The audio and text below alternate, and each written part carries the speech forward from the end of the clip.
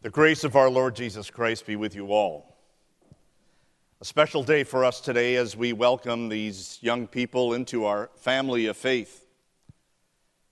But there's one person who couldn't be here today who I think we would also welcome into our family.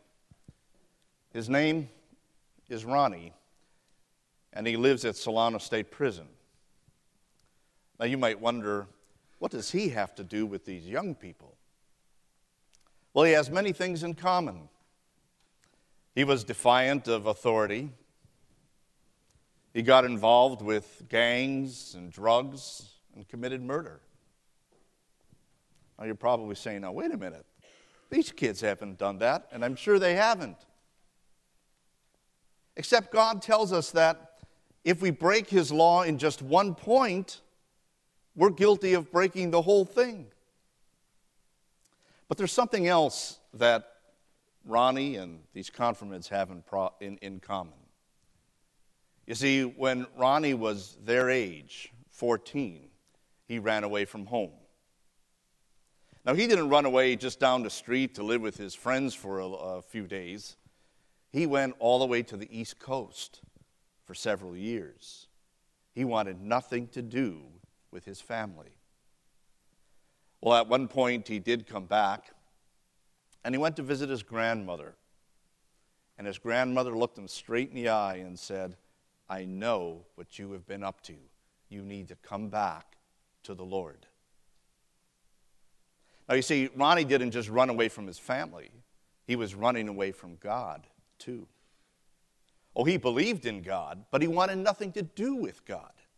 He wanted to live his own life, and he did. And now he's serving many years in prison. Today is Confirmation Day, a special day in the lives of these young people where they are confirming or affirming what it is they believe. A special day, and so family has gathered here to be with them. But when I say family, I don't just mean mom and dad and siblings and other relatives. I mean this whole group. Because this whole group now is your family, a family of faith. And that's today what we want to talk about. How you have become part of this family of faith and what that means. And this message is not just for them alone. It's a message for all of us, our role in this family of faith. Today, the words of encouragement that we will get from the Scriptures are from Hebrews chapter 10. It was a letter that was written to Christians who were Jewish in background and because of troubles in their life wanted to run away from God and from that Christian family. The writer is encouraging them to stay with God in this family. Here's what he says. Therefore, brothers and sisters, since we have confidence to enter the most holy place by the blood of Jesus, by a new and living way opened for us through the curtain, that is, his body. And since we have a great priest over the house of God, let us draw near to God with a sincere heart and with the full assurance that faith brings, having our hearts sprinkled to cleanse us from a guilty conscience, and having our bodies washed with pure water. Let us hold unswervingly to the hope we profess, for he who promised is faithful. And let us consider how we may spur one another on toward love and good deeds, not giving up meeting together, as some are in the habit of doing, but encouraging one another, and all the more as you see the day approaching. Did you hear him talk about family? Now, when we talk about family, we think of maybe some family activities, things families do together, like going for bike rides or other recreational things. We might also think of special family gatherings like this one. I hope they have name tags. Something else we think about family is what identifies them, how they look similar, perhaps, maybe in what they wear. Well, what's true about our earthly families is also true about our spiritual families. There are things we do together. There are things that identify us as the same. Throughout this letter to the Hebrews, there was many terms that were used that bring up that idea of family. Already starting with God, identifying Him as our Father, and Jesus, God's Son, our brother. He addresses his fellow Christians as brothers and sisters and identifies all of us as children of God through faith in Jesus. This is a letter for families. And those words that I read this morning, he begins by telling us what this family stands for. That is our affirmation of faith. And that's what these young people are going to do today. They are going to confirm to us, they are going to affirm what it is they and we believe. In the words that I read, the writer identified several key things. First, he reminded us of this: to hold unswervingly to the hope that we profess, for he who promised is faithful. We believe God is faithful. That is, not one word from his mouth will ever fail. All of his promises will be kept. Promises to take care of us, promises to love us, to guide us and protect us, promises to forgive us, promises to give us eternal life. Now, sometimes you and I reflect on people and what they say, and we'll say, well, their actions speak louder than their words. In other words, we don't always trust exactly what they say, and sometimes they don't live up to what they say. But that's not true with God. His actions speak just as loud as his words, because he is faithful to every word he has said. He does take care of us. He does provide for us. He does love us. He does forgive, and he will bring us to eternal life. God is faithful. But the problem is, we aren't. We're a bit like Ronnie. You might think, what? How could I be like a convict? Because we too have run away from God. Anytime we don't want to do what God wants us to do, anytime when we want to say what we want to say and not what God tells us to say, we're running away from God. The writer to the Hebrews was talking to people who were running away from God. Because of the change of life, because of the troubles that being a Christian brought to their life, they were ready to give up on God and go back to their old way. But the writer was telling them, God is faithful. Now, how will God deal with someone who runs away? For Ronnie, he's been forsaken by his family. Though they live in Northern California, they have never gone in the 20-some years he's been in prison to go and see him. Is God that way with us when we are unfaithful? How does God deal with our unfaithfulness? Oh, I know how we try to deal with it. We'll try to say, well, I'll do better. I promise. And we don't. We'll say, well, I've done these good things here. That certainly makes up for the bad things. But they don't. Or maybe we'll even say, well, I'm really trying, and that's worth something. And, good enough is good enough, isn't it? No, it's not. For God says we must be perfect to be in his presence. Well, God is faithful. And here's how he deals with our unfaithfulness. He is forgiving, so loving, and so faithful to his promise to save us, he sends our brother, his son, into this world to take on human flesh, to live our life for us, and to do so perfectly, so that his record of obedience will be given to us through our faith in him. Jesus took all of our guilt, all of our sins upon himself, and lived then as our substitute under God's wrath, to be punished for our sins so that we will not be punished. Though he died, he came back to life 3 days later. So to make a declaration that sins are paid for and death is done, like him, we will rise again and live forever. God wants us to know that. And so in his love, God has given us gifts to assure us that he is forgiving. The writer told us it's by the blood of Jesus and by his body that our sins have been paid for and we have been redeemed. And so God gives to us that actual body and blood in Holy Communion, so we have that assurance of forgiveness. The writer also reminded us that we have been cleansed, we have been washed from our sins through that water of baptism. In baptism, God puts his name on us. You remember when we started catechism class, I asked the question, who are we? And we talked about how we are children of God through our baptism. I spoke of there being 12 miracles that happen when we are baptized. Sins washed away.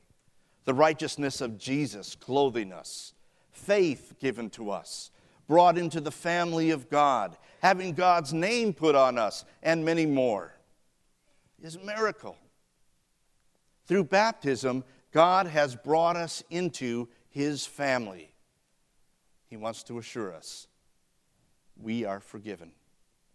We are his forever. Ronnie might feel forsaken by his family, but he knows he's not forsaken by God.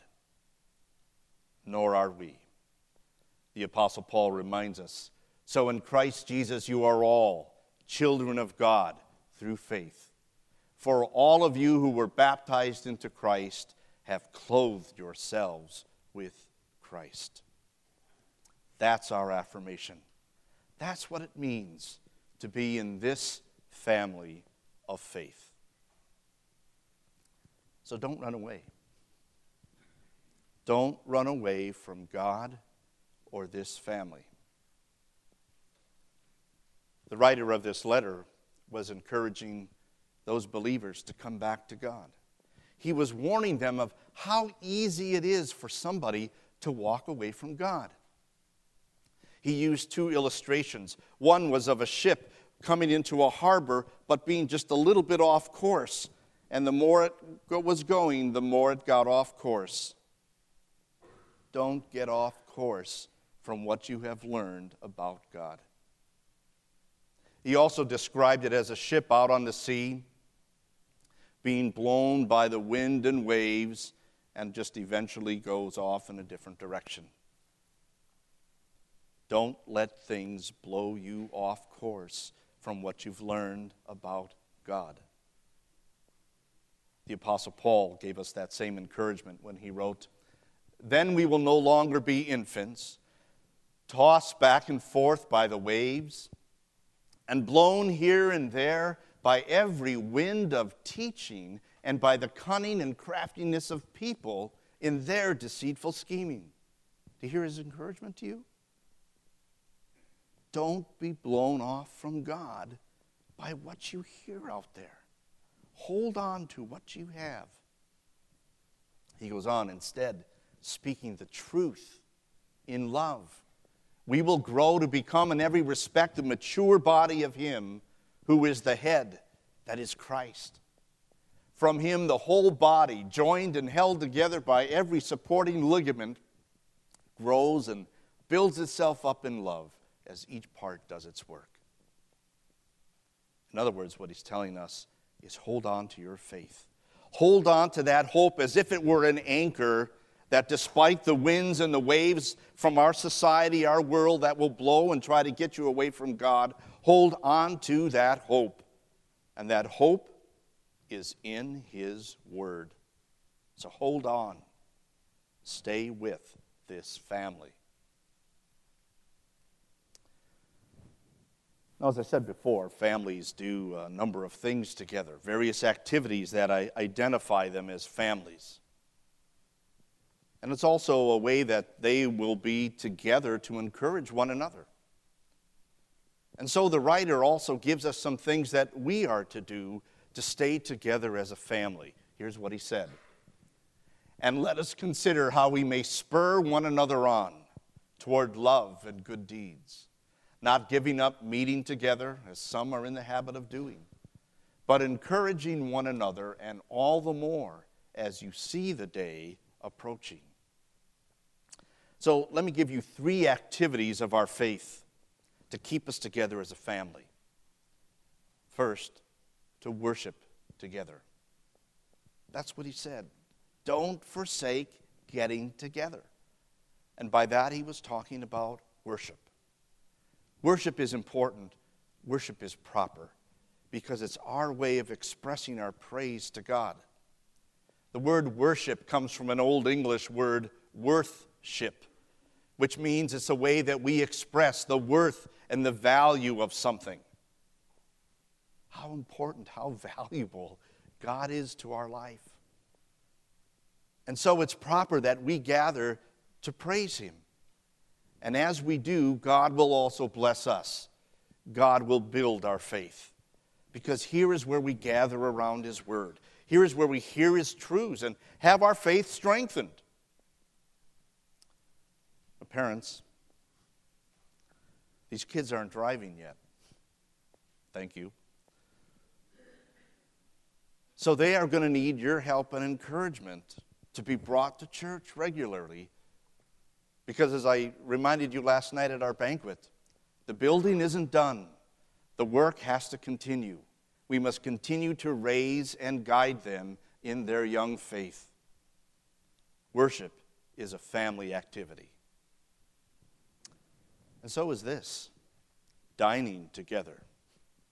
Now I know we as Lutherans just love to eat. We love our different meals. But I'm talking about a different kind of dining. I'm talking about this holy meal, the sacrament of Holy Communion. Holy Communion is a special sacrament because there God has told us that the body and blood of Jesus is really there, in, with, and under that bread and wine. I can't explain how it is other than to say it is simply a miracle. God has said it is there. And the reason it is there is because He wants to give us assurance of forgiveness. He encourages us to take it for the forgiveness of our sins.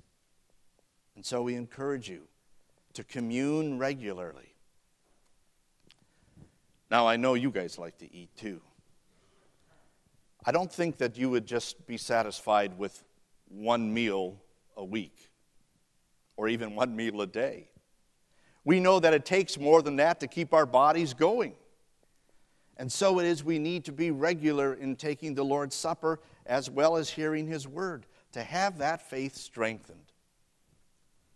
And as we do, we are also expressing our oneness. Just as families will get together for a family meal as a way of bringing them together for closeness, so it is when we commune. We are coming together as one family of faith to encourage each other in that oneness. So let's eat together regularly. Now, the author also said, do not give up meeting together.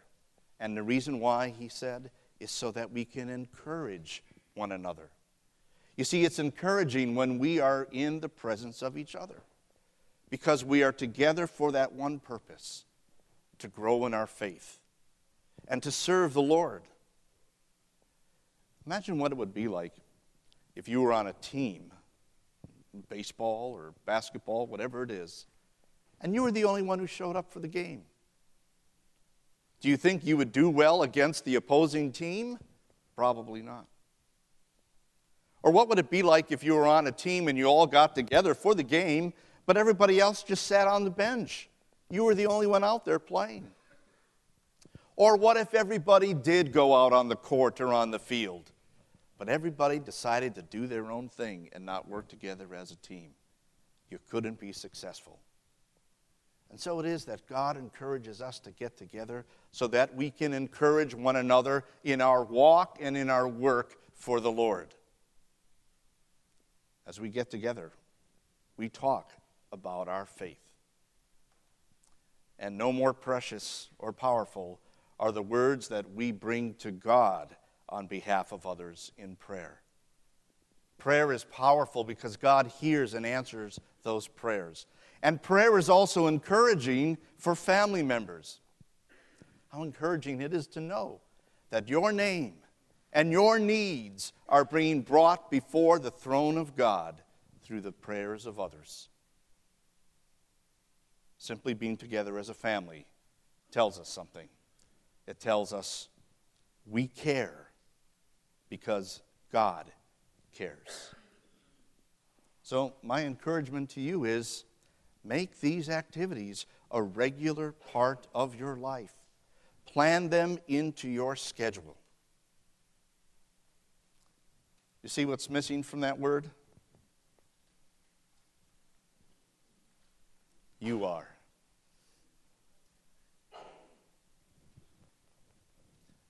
Don't you be missing from church or from this family of God.